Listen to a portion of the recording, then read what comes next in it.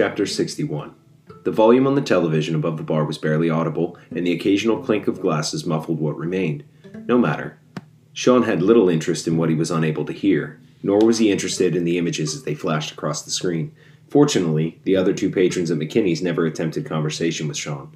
One sat quietly sipping a beer 3 stools down. The other, a middle-aged man in a bright silk shirt, was pressing for a conversation with the attractive barmaid about a topic she showed little interest in.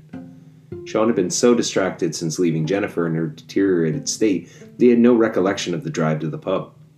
He had ordered a beer upon his arrival, and thus far had only managed a single sip from the mug. One would assume that he was enthralled with the television program of which he stared, but his thoughts were miles away.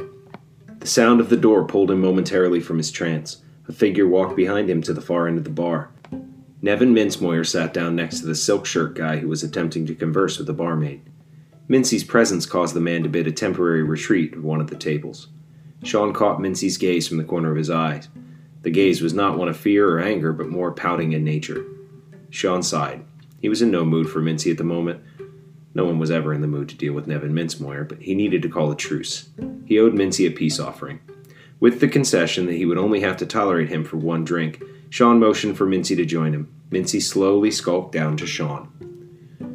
"Have a seat, Mincy," Sean ordered. The pouting Mincy obliged. "I just want to apologize for my actions at your birthday party," Sean continued. "I didn't mean to come at you like I did. I have a lot on my mind." Mincy displayed a yellow-toothed smile. "That's okay, buddy. I know you didn't mean it.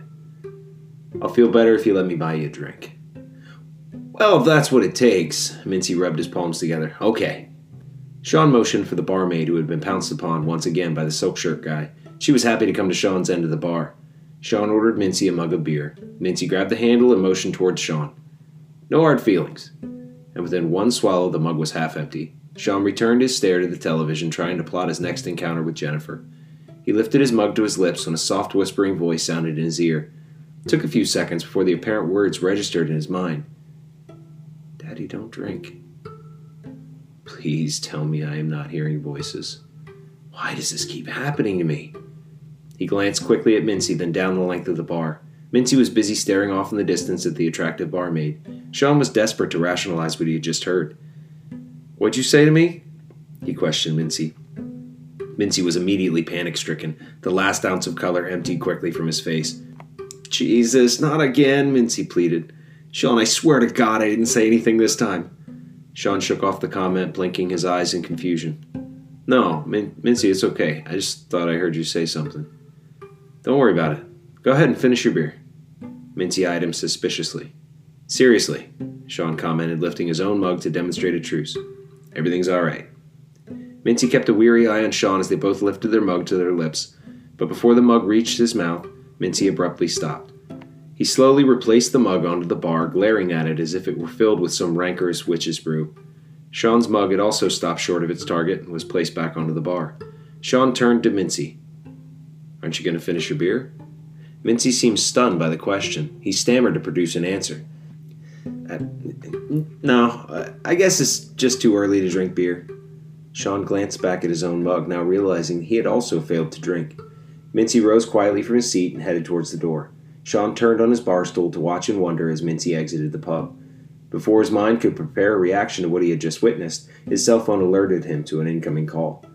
Donald's name and number appeared on the digital screen. Sean threw a few dollars onto the bar and hastened outside to answer. "Hello, Dad. I'm glad you called." Sean spoke while he made his way toward the truck. "I'm worried about Jennifer. She's doing some pretty bizarre things. Wondered if you were free today." "Sure," Donald responded. "I'll fill you in on all the details when I arrive." Sean turned off his phone and climbed behind the wheel of his vehicle. Perhaps Jennifer's father would have some answers about some of her peculiar behavior. The truck jumped into gear and sped away from the pub.